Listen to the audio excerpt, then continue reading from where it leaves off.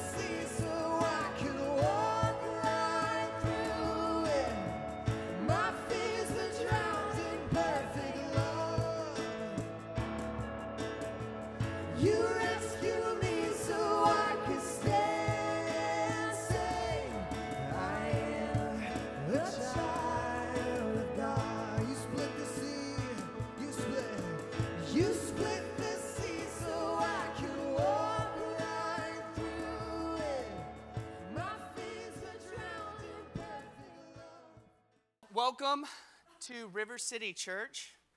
I love that I'm the first face that you guys see in the morning. I'm going to get ahead of just a quick rumor. I have a mark on my forehead, and it is not the mark of the beast. Josh Turner asked me that this morning, so that's not the case. So don't worry about my eternal direction. I am fine. I was actually playing basketball, and I hit my head on the rim when I was dunking, and so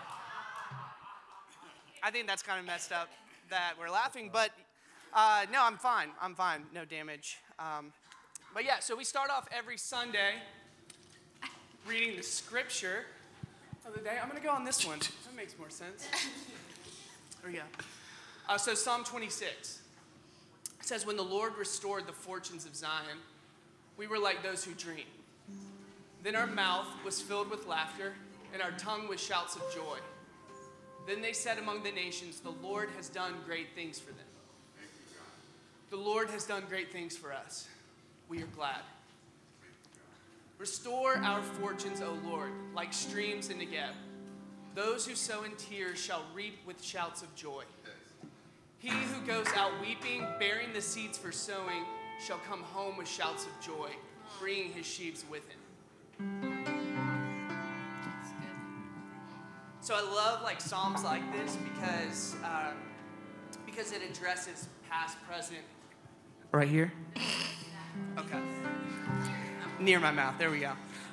No, I love scriptures like this because it addresses past, present, and future. It's being able to, from that present state, it's looking at the past. It's looking at what God's kind of brought us through. It's being able to remember all the times that we experienced breakthrough. And then it's allowing ourselves to be filled with gratitude, allowing ourselves to be filled with praise. And then it fills us with this expectation to start moving forward, to start being able to actually say, Lord, do it again. Bring us into that. You've done it before. We know you're going to prove yourself again. And so it's just trusting in the character of God. So again, even when you read just these passages on joy, it just starts building that up inside of us. I don't know, I'm excited. Even just in the meetings before church where this holy expectation, there was a common theme of just this expectancy of God to move. And I think when you enter into a service like that God always meets us there. There's always testimonies in that. But for me, it's I was thinking of just the message of our church of, come to the table, right? And I've just realized, I was talking about it earlier this morning, it's I don't want to just come to the table. I think that's the first part of saying yes, but then it's being able to say no, I'm actually going to feast. I'm going to enjoy everyone around this diverse table. I'm just going to enjoy the presence of God, to feast on that. And so from that again, that fills us up, that so we can go out. And so for me, I want us, even thinking about joy and just with laughter, I don't want to just gloss over that or just think that that's something that we do outside of church. But again, that we actually allow ourselves to be overwhelmed by how good God is. I don't view the table as this place to where it's just like we're eating, everything's very orderly. I think it's just kind of messy and that we're just enjoying and being like rambunctious and just being able to like feast and enjoy. And so just to kind of close that out, I thought back this week on this story that I heard about joy. This pastor was talking about, he's an evangelist, so he goes to the same like church every year. And so he was praying over people at the end of service, prays over this woman specifically, and she just begins like bursting out in laughter. I mean, like uncontrollably. And so, again, he's seen like things like that before, so it wasn't really like too different. But then he comes back to the church next year. He like sees this woman, and she just begins like laughing uncontrollably again. So again, he kind of starts getting curious about it. Comes back the next year after that, she does the same thing. So it happens for 3 years. And so finally at the end, he was talking about how he just gets kind of, he like finally wants to address it. Like this sounds like it's not real like anymore. It can't be real. Like she's just kind of beside herself. And so he confronts her at the end, and he asks her like, so what's going on? Like every time I see you, it's always just like this uncontrollable laughter. And she was like, so that's not always the case for me. She's like, 3 years ago when you prayed for me, she's like, for 7 years, I haven't laughed one time. She's like, I have clinical depression, haven't laughed. She's like, I've had, suicidal thoughts. She's like, but every time that you come back, she's like, God brings me back to the testimony when I was set free from depression. And I just get overwhelmed with just like this joy and laughter again. It's like I relive that moment. And I just thought that was so powerful because it's looking at like what God's brought us through, those testimonies throughout our life, just like, what David's talking about. And it's being able to say like, do it again. Let us just be completely filled again. So even as we go into worship, I just want to pray into that.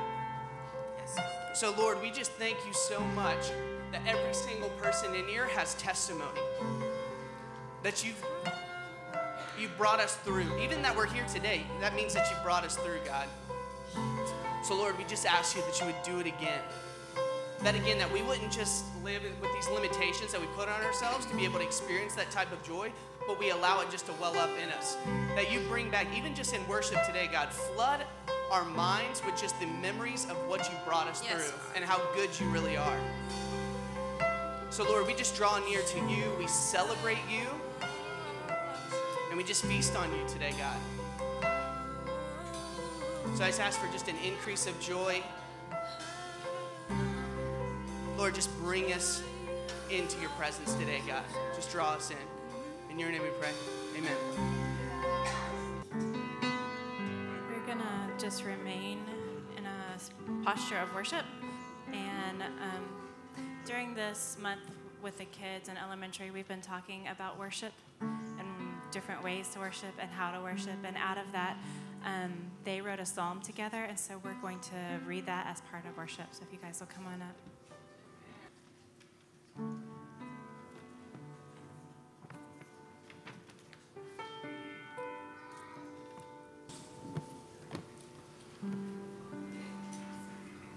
O Lord, you heal us when we're hurt. We give thanksgiving for your marvelous creation of animals and people. We thank you, Great One, for our loving families. You are extraordinary and faithful, bringing miracles, healing, and forgiveness to us in your mercy. 3 in 1, we thrive under your protection. You bring joy to our day. You made the sun to brighten our day and the moon to put the fun away. You help me grow and change each day. You make my sorrows go away. Because of your love and forgiveness too, I will change my direction and follow you. Though speechless in awe of you, our hearts are filled with gratitude. We love you.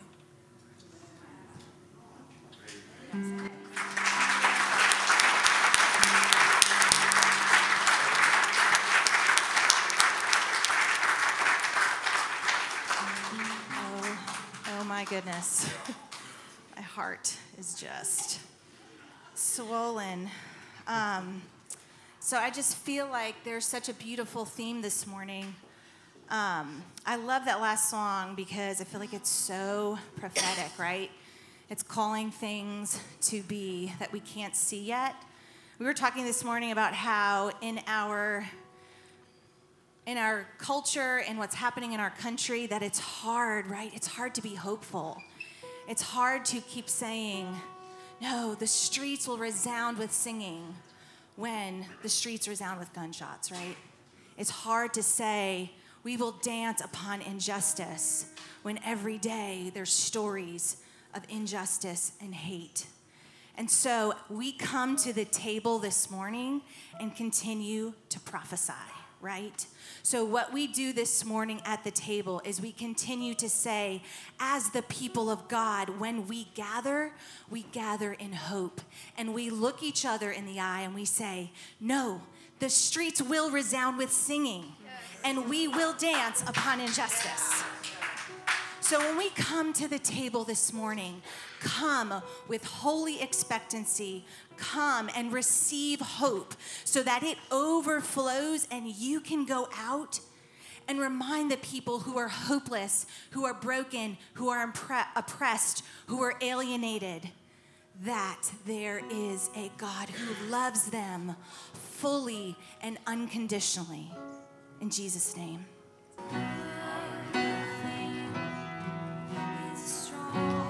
So we're going to continue in worship by praying together. So if you guys wouldn't, I know we've been standing, but if you wouldn't mind standing, just as sometimes our bodies need to enter in order for our spirits to enter into prayer, and we really need to intercede this morning, right? So let's pray. God, we pray for the church, the body of Christ, for its leaders, its pastors, its members, that you would make us one heart and one mind, that we would serve you and represent who Christ is to the world. We pray for our nation and all those in authority, for our president, for our state leaders, our government leaders, that you will give them wisdom and teach them to lead in truth and justice for the common good of all. We lift up the welfare of the world. And God, we pray right now for the city of Pittsburgh and for the mass shooting. We pray for justice, for healing, for peace. We pray that you would minister to that broken community.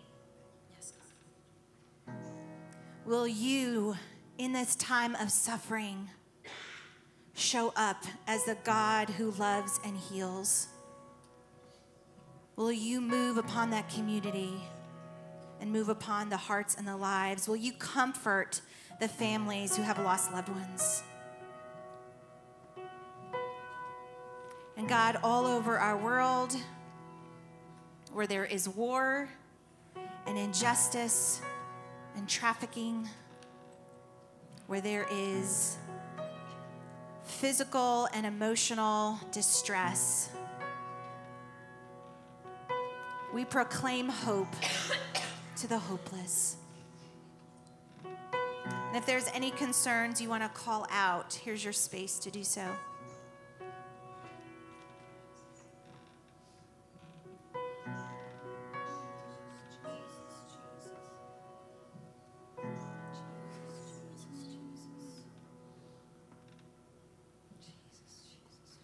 For the concerns of the local community, for Smyrna and Cobb County, Atlanta, and the surrounding areas of Georgia, God, will you begin to move in the streets? Will you begin to move in us to move in the streets, to bring hope and a message of good news? Will you minister to the alien and to the widow and to the orphan, for those who suffer and are in trouble, for those who are in despair? Will you be close right now? Will you be the God of the brokenhearted? And if you have a need if you will lift it up right now with our brothers and sisters so we can be praying for you. It requires boldness and faith to speak out.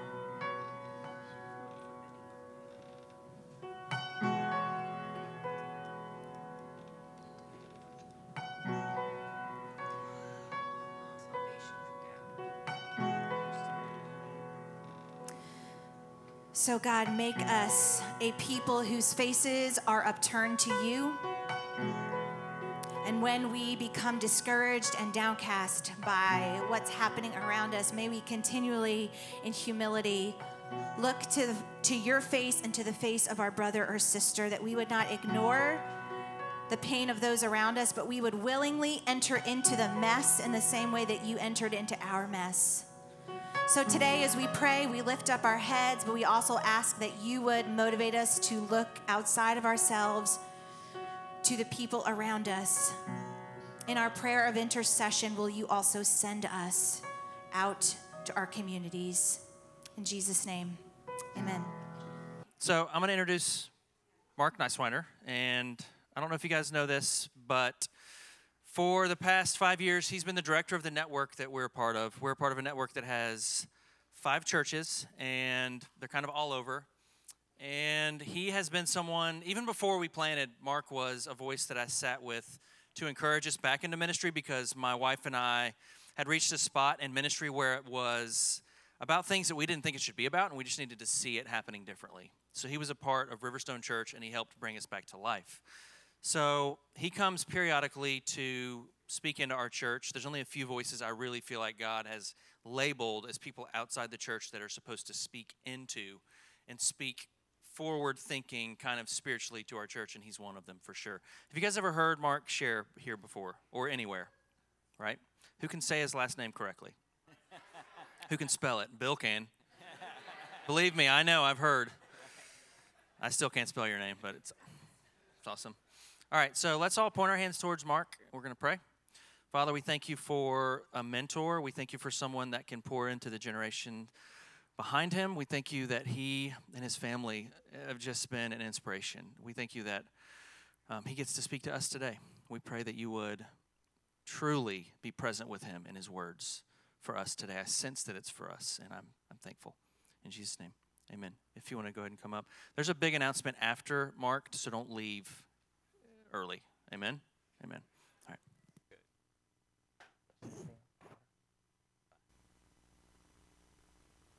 Don't feel bad if it's taking you a long time to learn my name. It took me about 7 or 8 years. Actually, it's pronounced like I'm nice and I like to wander around. Nysewander. Maybe the easiest way to remember it. But Kathy and I are glad to be here. We, being in this position of connecting with the network, we get to go around and visit the different churches, and we're really excited about what the Lord's doing in all the churches. But we kind of lean a little harder about coming to River City, so it's always a joy to be back with you. And I appreciate the opportunity to preach today. I want to take on a particular passage that may be a little hard to go after, and maybe you've wondered a good bit about it. And let me begin by saying this, that Moses was a man who lived for the glory of God. And by glory of God, I mean not just the presence of God, but the nature of God. He was desiring for this glory. That's what glory means. It's the manifest presence and the manifest nature of God in the earth and in our lives. And Moses' life was this persistence of going after God, going after His glory, going after His presence, going after His nature. The question is, why was he so persistent? Why did he persevere in going after God? And Hebrews gives us, this is Hebrews 11:27, gives us this understanding. It says, he, that is Moses, persevered because he saw him who is invisible. In other words, because Moses had this encounter, and not just one encounter, but many encounters with God, he continued to desire and to go after him and to go after his presence and his nature and his life. I mean, when you think about it, it wasn't just a one-time experience. He encountered God at the burning bush. He encountered God on Mount Sinai. He had this tent of meeting where he met with the Lord constantly. He even saw that the tabernacle was built in the desert so that the people could also engage and encounter and see and know the Lord in their midst. So he was constantly engaging the Lord, and his life was absolutely committed to the glory of God. Now, for us as believers in Jesus Christ, it's the same for us. Once we come to Jesus, then our life is a life of going after the presence and the nature of Jesus, God in Christ Jesus. And that is our life. That is the supreme desire and the supreme quest of our life, to know Him, to experience Him in His fullness. It's our quest as the church. That's what we're about as the people, to go after God in Christ Jesus. The problem is, I see a lot of times believers kind of get sidetracked into other things. We begin to find things in our life, and we're not as persistent and as passionate to go after God, maybe as we were in the first days of our encounter with the Lord. And so today I want us to look at some of those things that can get us off track by looking at Moses, and particularly this encounter he had with God over interceding for the children of Israel. You remember the story, and we're going to be referencing some of these in Exodus 32 and 33. But Moses had led the children of Israel out of Egypt. They had seen the signs and wonders of the God in terms of the splitting of the Red Sea. And then they found themselves in the desert, making their way toward the Promised Land. And even in that experience, they saw God showing up again and again with the manna and with water miraculously given to them out of a rock. And so they come to the base of Mount Sinai, and now Moses is up on the mountain receiving the law, receiving the instructions for Israel as to how to live and as a people before him, so that God's nature might be manifest within their life fully.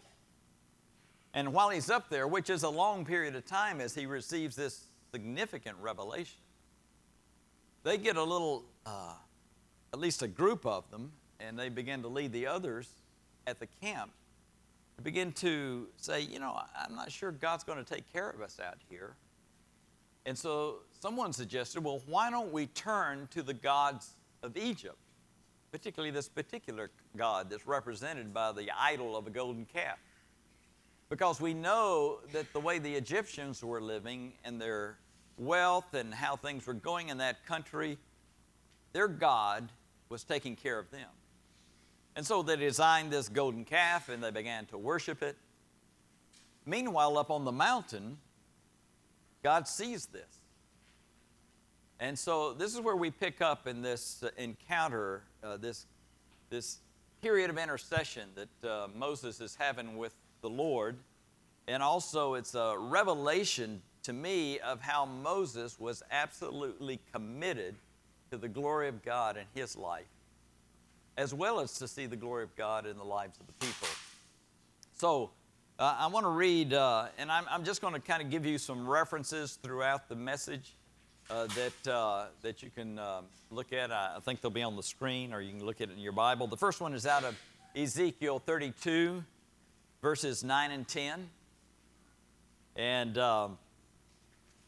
God says this to Moses: I have seen these people, the Lord said to Moses, and they are a stiff-necked people. Now leave me alone so that my anger may burn against them and that I might destroy them, and then I will make you into a great nation. Now God's saying two things here. He's saying, Moses, I have to honor the human will. And these people are saying to me, they don't want me anymore. They're turning away from me. They're turning to the gods of Egypt. And already they're turning away from me. And so there's this point, and I understand the wrath of God is simply God coming to the place where he finally says, okay, I'm going to give you what you want. I'll give you unto what you want. Paul says in Romans, the wrath of God is being revealed, and 3 times he says God gives people over to what they want. He honors the human will. And God is saying, I'm going to give Israel over to these gods that they want to worship. They don't want to go with me anymore. And they're going to get wiped out because there's no way they can survive in the desert without me. I'm the one who's leading them to the promised land. But if they don't want me, I'm going to give them unto that, and they'll be totally destroyed. And now Moses at this point has a decision, and the decision is this. Because God says this to Moses. He says, but for you, I won't destroy you.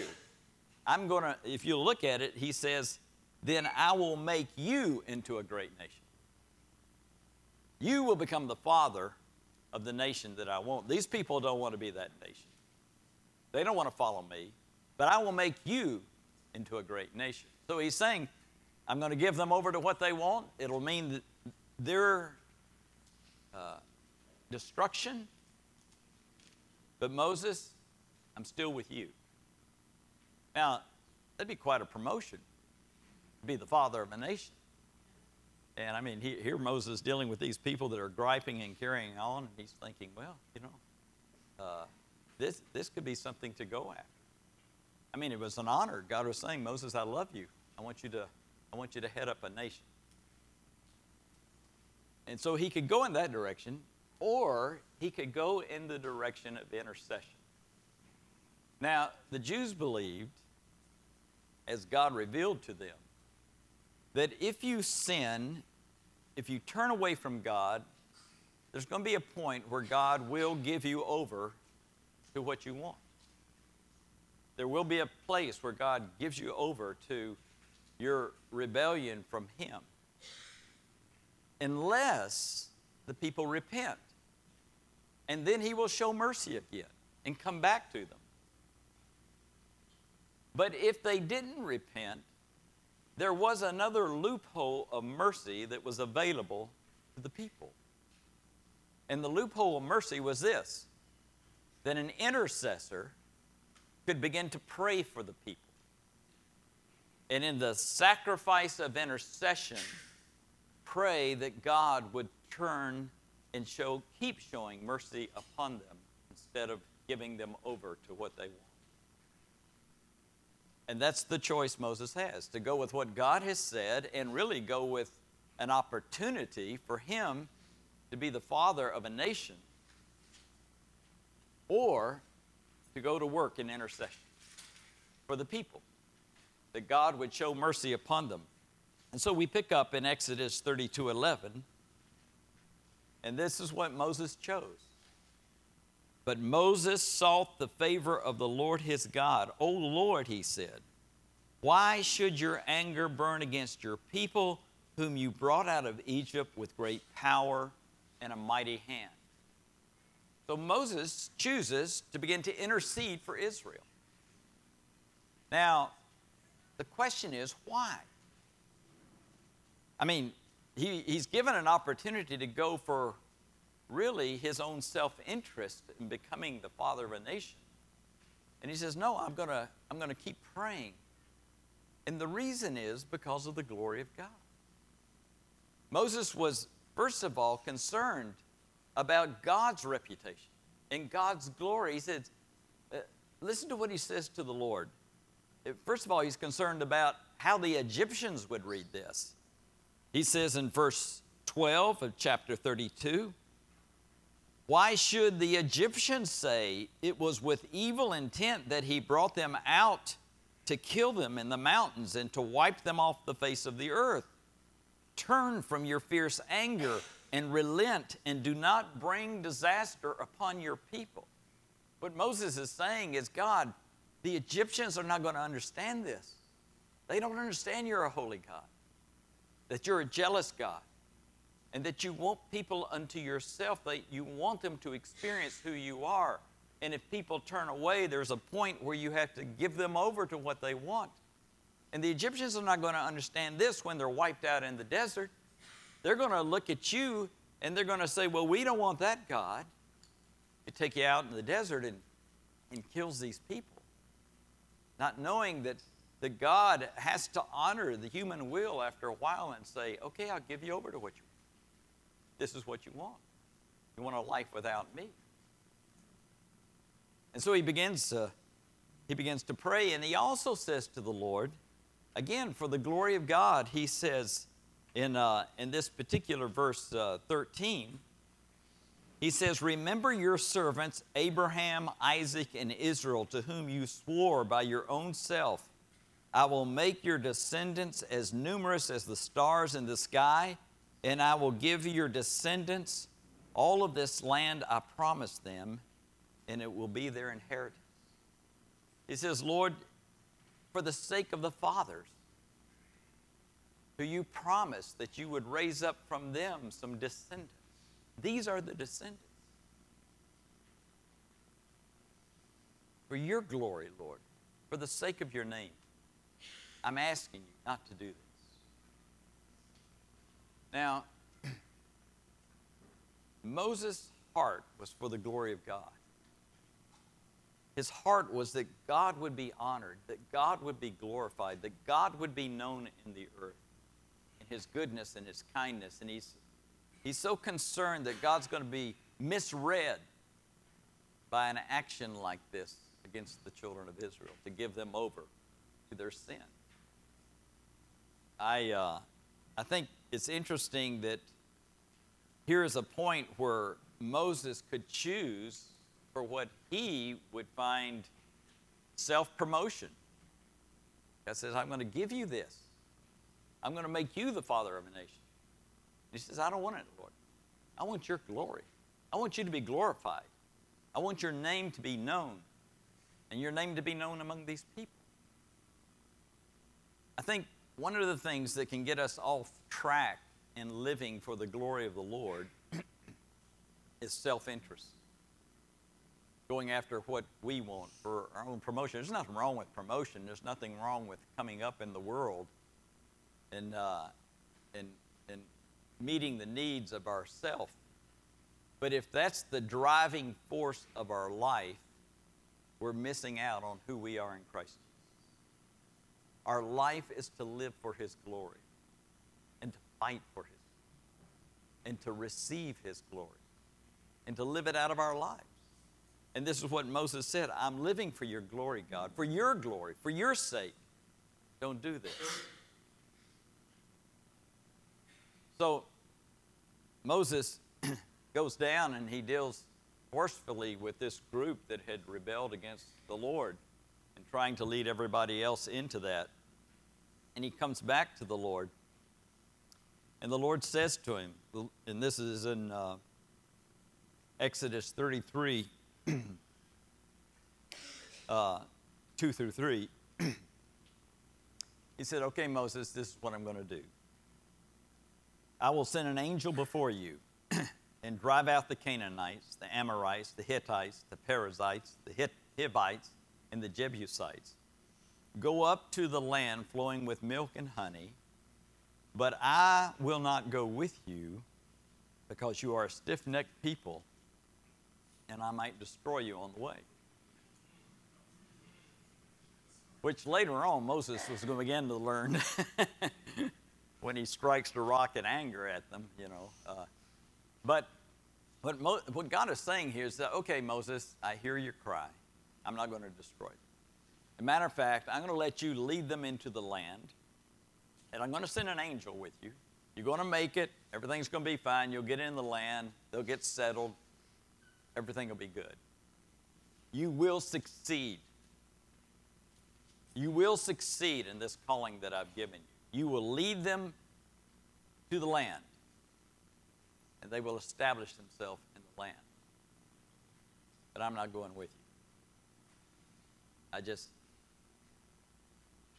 These folks, they're so stubborn in their rebellion against me. But I'll bless you, and I'll send my angel with you. Now again, Moses is faced with another decision. Does he choose for the possibility of success, taking the children of Israel in, getting them established, making it through the desert? Or does he choose to stay in intercession? And Moses goes back to the Lord in verse 12 and 13 of chapter 33.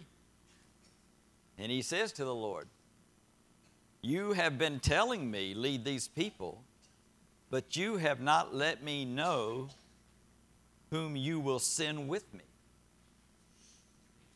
You have said, I know you by name, and you have found favor with me. If you are pleased with me, teach me your ways so that I might know you and continue to find favor with you. Remember that this nation is your people." And what Moses is saying here is, Lord, I'm not interested in going with some angel I don't even know. I know you. And I want to go in with you. I'm not interested in success here, Lord.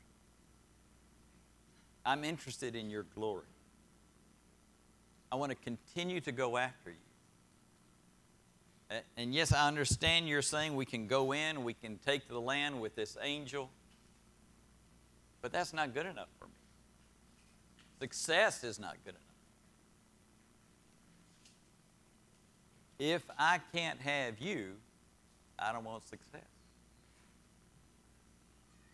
Again, that is one of the things we can get sidetracked on in our life, is living a successful life instead of living for the glory of God. And you see this passion that Moses has for God's glory. He says, no, I'm not interested in success if you're not going to be in it. I think for all of us as churches, we need to keep that in mind, that the primary purpose of us as a church is the glory of God. To know God, engage Him, and engage His nature, and manifest His nature in our life above anything and everything else. That is the heart of who we are, more than any success that we might be going at. True in our own lives. And Moses saw this. He said, I'm not interested in being successful in this calling that you've given me. I'm not interested in being successful in life, what I'm supposed to be doing. I'm interested in your glory.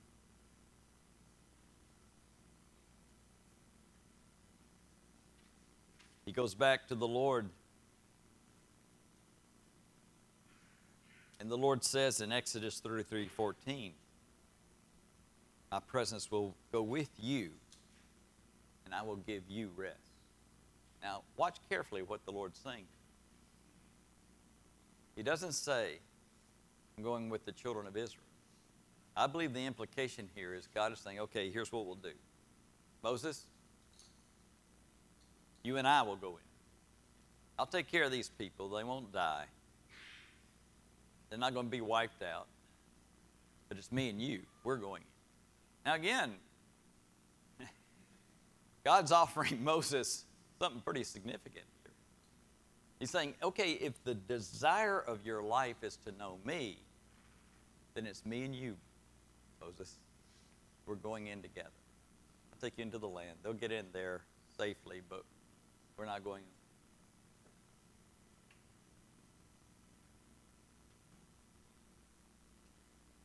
Moses, again, has this decision. That's a pretty good deal to have this wonderful relationship with God, and God is going to go with you into the promised land. And does he go for that, or does he stay in intercession? And he chooses to stay in intercession. Listen to what he says. This is in Exodus 33:15 and 16. if your presence does not go with us, not with just me, but with us, do not send us up from here. How will anyone know that you are pleased with me and with your people unless you go with us? What else will distinguish me and your people from all the other people on the face of the earth? You see, in the last encounter he had with the Lord, he said to the Lord, I'm not going in without you. In this encounter, he says, I'm not going in without them. He's saying, I want us all to go in together. Why is that? Because he wanted them to know the glory. He wanted them to know the beauty and the majesty of this God that he was encountering. You see, to go after the glory of God is not just a personal experience. It is a commitment not only for us to go after him, but that others might experience, that others might come into his grace and the beauty of who he is. To be people of God's glory, not a matter of us having our personal encounters with God. That's a part of it, and that's an important part of it. But it's also to live for his glory is that others may know his glory, and that others may come into the fullness of who he is. I was reading an interesting, and let me say that's a costly part of God's glory, that we live for others as well to know him, to grow in his love and his power and his grace and his nature. It is costly. In a minute I'll share about Moses. It cost him to go in with them as well as with God. But I was reading a quote by Ralph Winters. Ralph Winters was a great teacher in the area and a student in the area of missions, studying missions throughout the history of the church. And in this particular quote, he's talking about the first period of missionaries that went out. Beginning in about 1790, they were the Moravian missionaries that went out after the Moravian revival. But then that set off a stream of missionaries going out into all the world. And he's talking here in this quote about really what happened to these people, the cost of them going out so that others might know the glory of the Lord. And this, let me just share the quote with you. The gruesome statistics of almost inevitable sickness and death that haunted yet did not daunt the decades of truly valiant missionaries who went out after 1790 in virtually a suicidal stream cannot be matched by any other period or any other cause. Very few missionaries in Africa in the first 60 years of this period survived more than 2 years. As I have reflected on this measure of devotion, I have been humbled to tears, for I wonder if I or my people today could or would match this record. There is a costliness to going after the glory of God. And that is to see that people know the Lord means we have to give of ourselves to others, to give of ourselves so that they too may enter into the beauty and the majesty of this great God that we serve in Christ Jesus.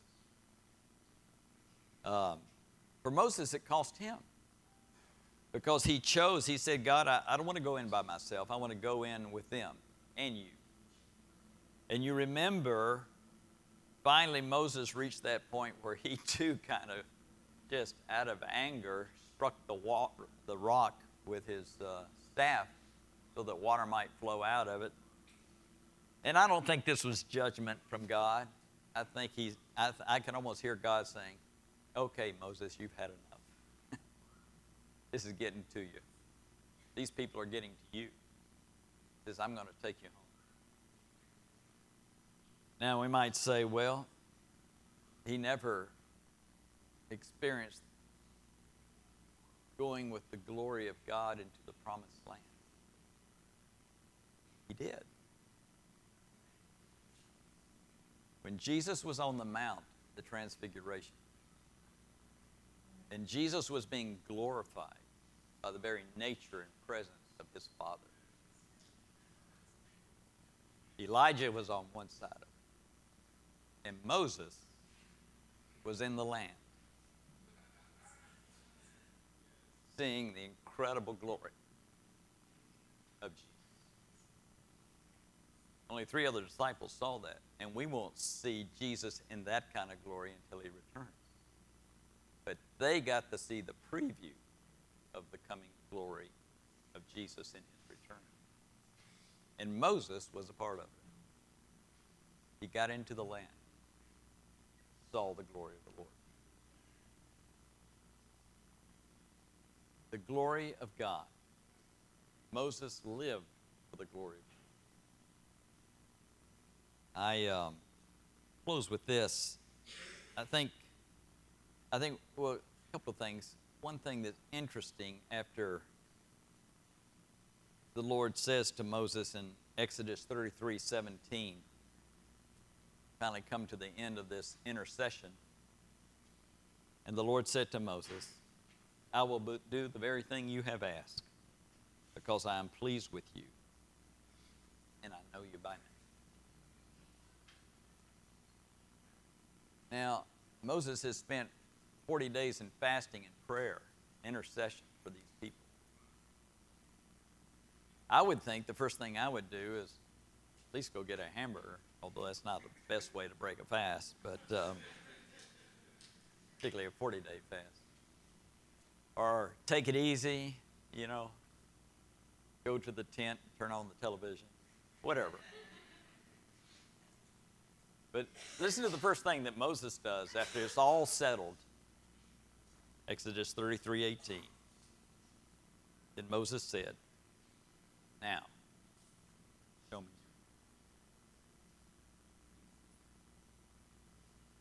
I got to keep going after you.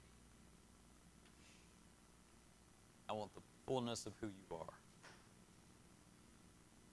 We can look at Moses and we can say, yeah, but man, he had the burning bush and he had all this powerful display of God's presence and glory on Mount Sinai. He had the tent of meeting where he met God face to face.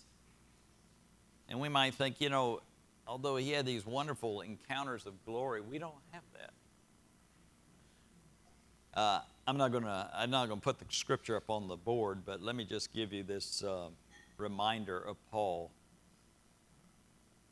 Paul says in 2 Corinthians, now if the ministry that brought death, that is, when Moses received the law, and the law brings death, Jesus Christ brings life.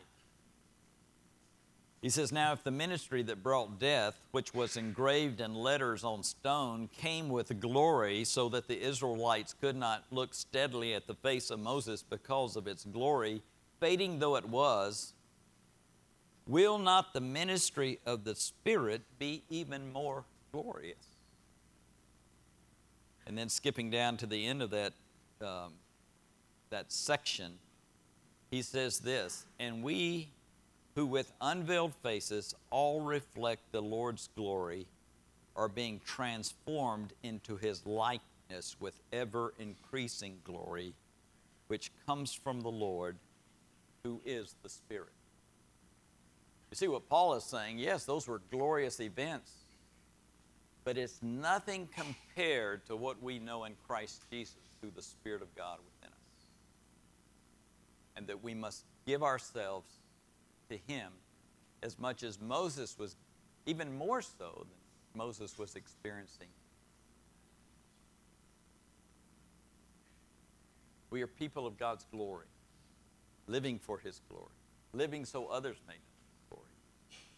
That is the purpose of our our life, and we persevere in that because we continue to meet him, who he is, nature. Let me pray with us, and then Josh is going to come out, close out. Lord, we thank you for your glory. We thank you Lord, for this picture of Moses and his tenacity to live for you and to live so that others may know you. Lord, make us true intercessors for our community. Live for them. Pray for them. That your grace and your mercy may be upon them as well. And Lord, help us to continue to go after your heart in our lives every day. May it be the supreme quest of who we are as people. We pray in your precious name. Thank you. Love you. Side awkward hug coming in.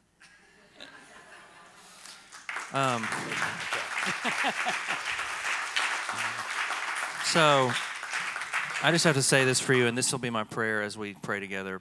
There's been a few voices in my life that have reestablished what the true voice of Jesus is like to us. And to me, it had to rewrite what it wasn't. And to me, the voice of Jesus originally was an angry voice that was always upset at me, just labeling my faults. Mark has been one of the top people in my life to reestablish that our God is a loving God, and he is fiercely passionate coming after us because he is for us and not against us. And just the way, I just want to continue to bless the ministry God has done through you. You're able to deal with topics that other people have destroyed and destroyed communities with and bring people close to the presence of God because of the way that you share them. And I'm eternally grateful. And I know Sarah is too. We're always blown away by how the Holy Spirit uses you. So I just want to say thank you. We're honored that you were here. If you guys can just let him know.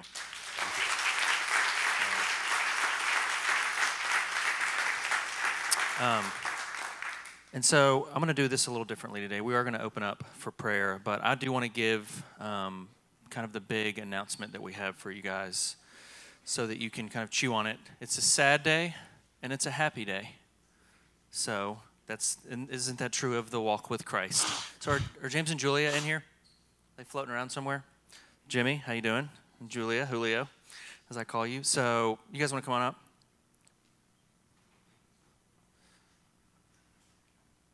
Keep it quiet so it's really awkward. So I'm going to get the big news out first. At the end of December, these guys are joining the circus. Not really the circus. No, not the circus. These guys are transitioning from River City at the end of December, which is sad.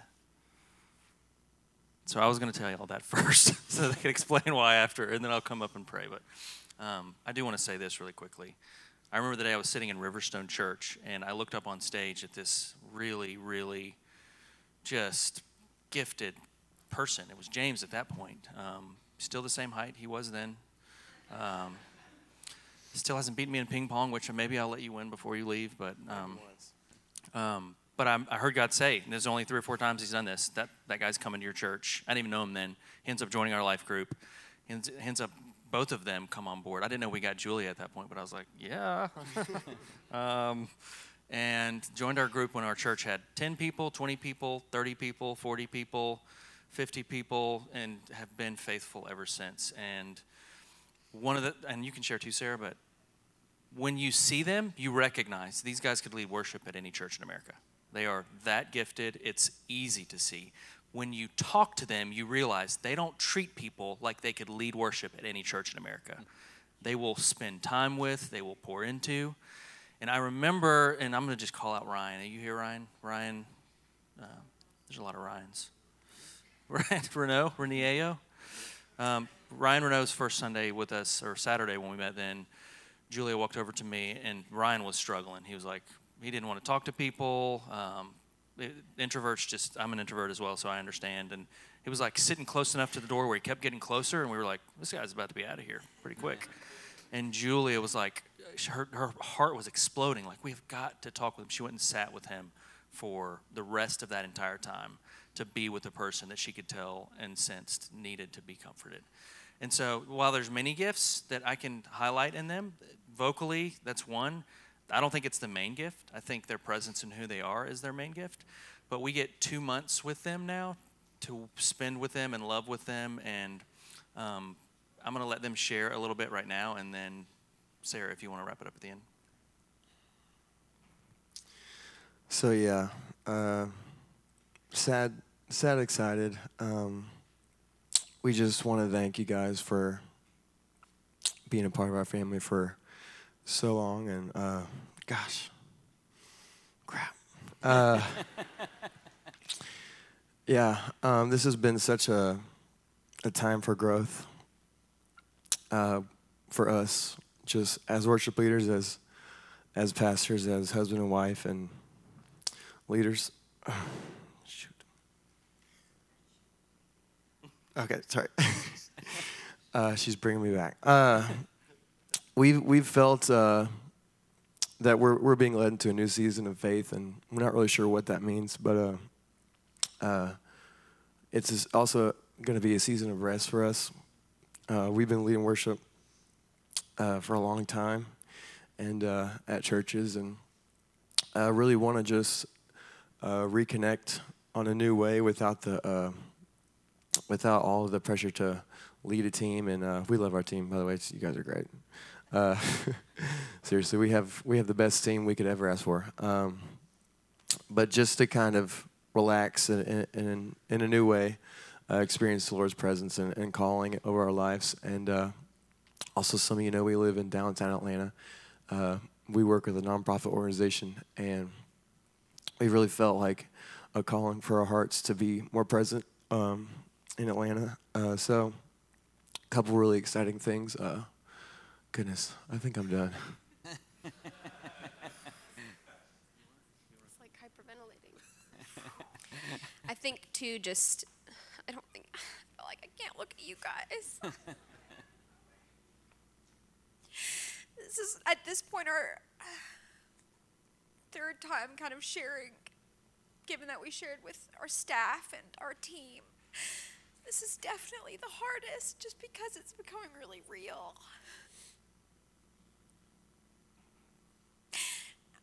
And I guess when we leave, that'll have marked collectively almost 10 years with the network. Not just River City, but being previously at Riverstone. And we've grown so much, and we've been so impacted, and we're so thankful for all of you. And it seems strange when you don't really know where God's leading you, when he leads you out of something.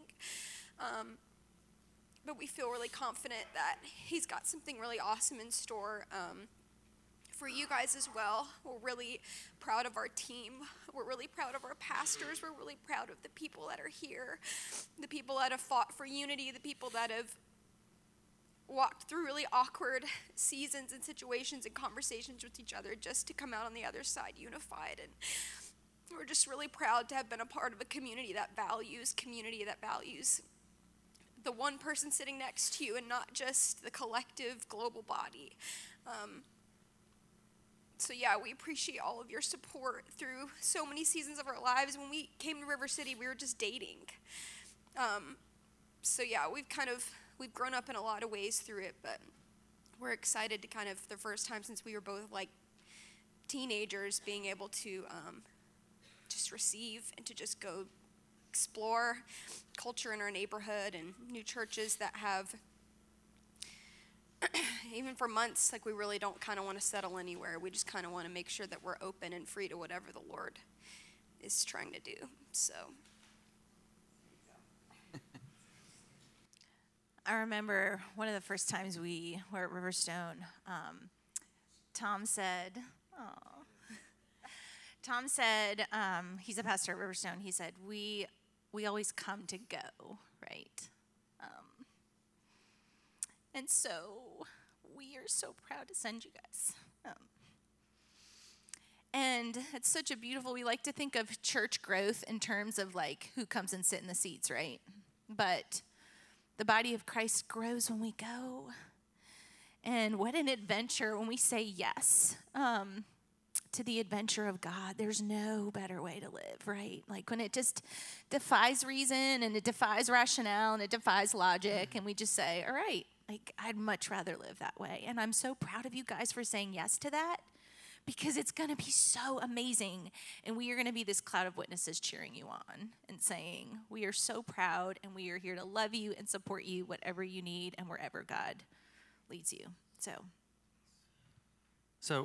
just for you guys to know, we're going to have just a prayer over them here in a little bit, but they're going to be with us for 2 more months. Another mark of just maturity for them. And then for River City, because there's going to be a lot of questions about what we're going to do, and what we're not going to do is fear that we have to do something quick.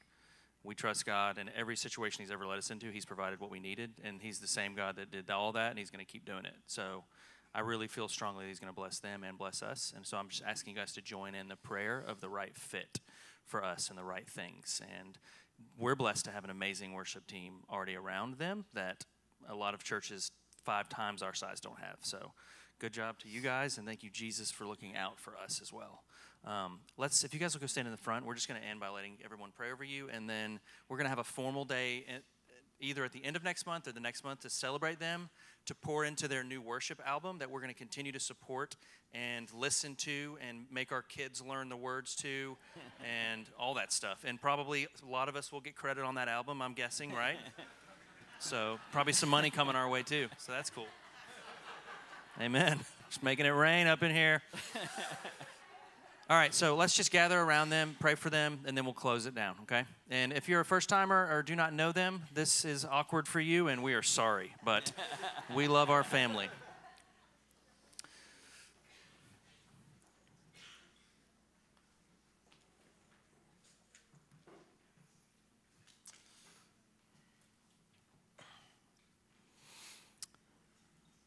All righty, so Jesus.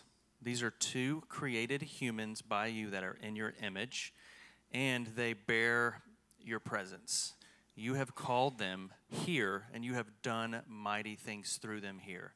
You have gifted them with things from here. This is just another season that they're transitioning from here to the next spot. So as they go, I pray that they go with the wisdom knowing that you are their faithful provider, that you know what's happening in the future, and they do not have to make decisions out of fear. Even if their bank account gets slim, if their pantry gets slim, if they feel alone at times, you are their God, and they are yours. They can trust you, God. We know that one of the best marks of spiritual maturity is when we look at you and say, we'll hand over everything that we've ever earned to this point, every bit of reputation, every bit of money, every bit of anything we had, we put it back in your hand, we grab your hand and say, I'm scared to death, but I will go with you because you're the pearl of great price. I know that's a quote, but that is a life motto for me, and I pray that they remember it, that they are putting their hands in yours and saying, we will go with you. You are the pearl of great price. We pray for immense blessings, God. Let our season with them for the next 2 months be the sweetest season so far. In Jesus' name we pray. Amen. Love you guys. I pray that God would go with you, be before you, and that you would be present with your community. As Mark said, take Jesus to the community around you through love. God, go with our community. Thank you so much. In Jesus' name we pray. Amen. Love you guys. Thank you again for joining us today, and please visit our website at rivercitysmyrna.com.